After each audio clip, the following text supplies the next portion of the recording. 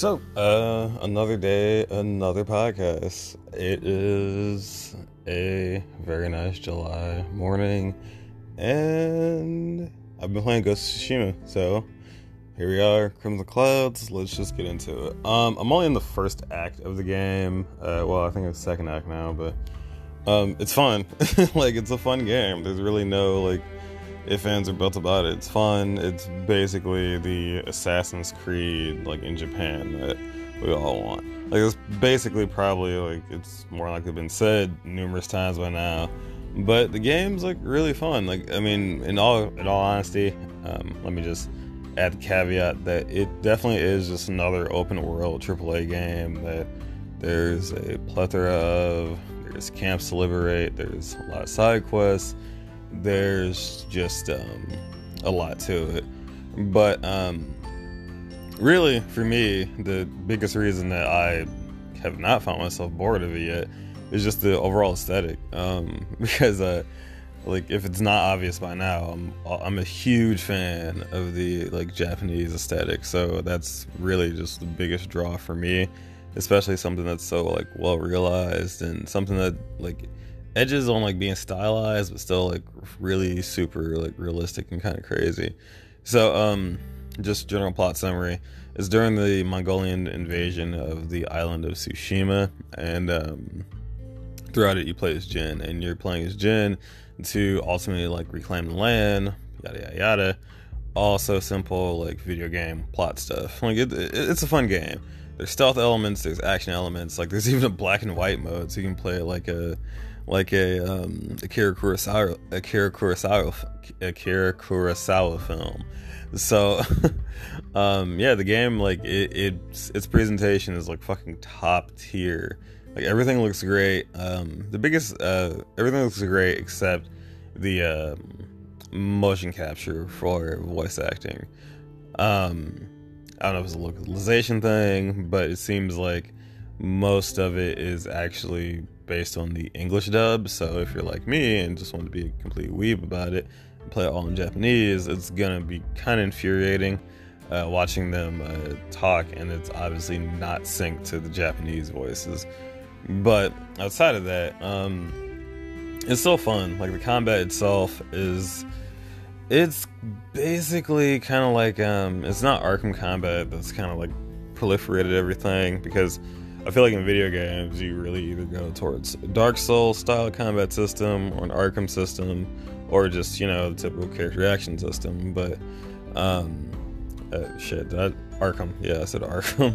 I don't know why I, like, blanked, but so with that, it's not just like the little rhythm game mechanics of, like, the Batman games. You just kind of, like, wail on things, counter as appropriately, but it does have a bit of depth to it.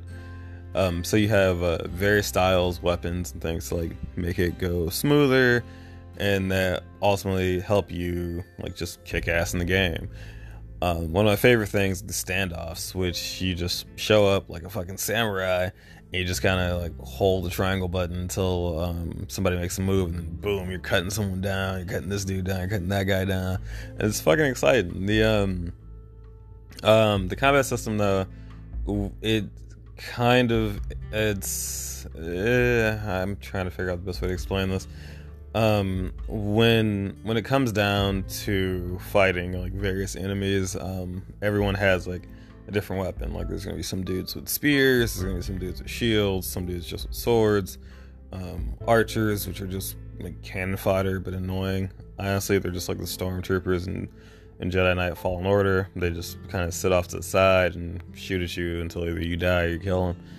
But when it comes down to that, the various stances come into play where you have to use the correct stance to actually break their we'll just say posture. And it lets you, like, stagger the enemies and, like, break their defenses and kill them.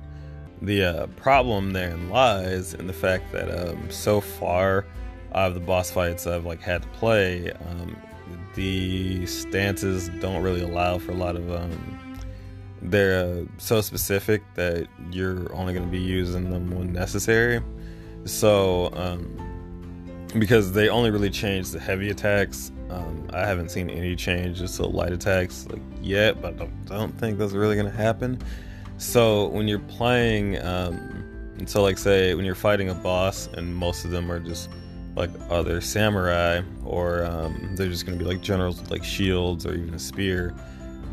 You just have to focus on either just using like either say a stone stance, which is all about swords, or water stance, which is about shields. And that's kind of frustrating in the fact that it's kind of similar to like the issue that Sekiro had, whereas it didn't have enough like enemy variety where it allowed for you to kind of experiment a lot. But on that point, Sekiro, like while the enemies weren't really that varied, it was like the attack patterns all the enemies had. So I do think that the game probably, Ghost of Tsushima probably would have been better if instead of making the stances weapon specific, and they should have been made, a bit more generalized. Like one stance is for heavy, slow attacks, one stance is for fast attacks.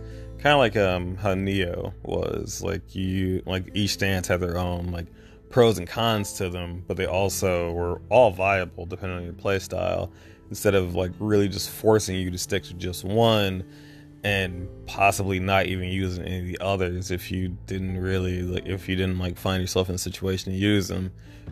Again, like out of like the boss fights I have had to play, it's usually been either a guy with a sword, so it's stone stance, or a guy with a shield and sword, so it's water stance. And that is just kind of like annoying. Like I feel like if there would have been a bit more put into how the enemies attack, and maybe make them like less super specific, that probably could have made the combat a little bit more, it could have gave it a little bit more depth, where you're actually like trying to pay attention to the attack animations, as opposed to just, okay, this weapon is automatically going to work for this. I mean, again, I'm not like a professional game reviewer, but it's just like, this is all my opinion, just deal with it. But yeah, that's like my biggest caveat, especially when it comes to like unblockable attacks. Unblockable attacks just have like this weird like red cross appear over them when they're coming, and sometimes it's not exactly that easy to read.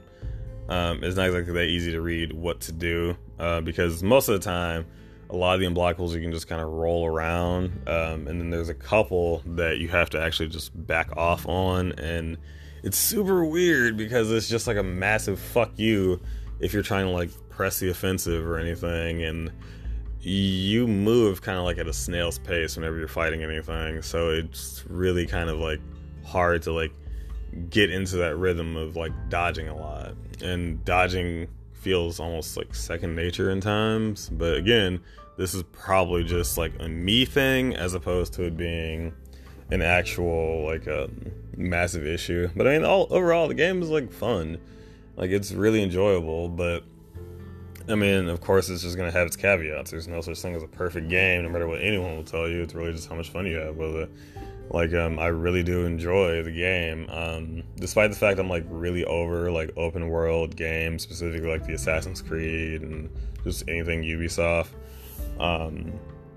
Despite the fact how much I'm over those, I really do enjoy Ghost of Tsushima due to like the aesthetic and just some of the tiny things they do to kind of like switch up the formula. Like the UI is almost like non-existent, so due to that, it's not like you have a compass or anything whenever you're going around. You just have the map and the pause menu to kind of like to orient yourself as to where to go, what to do.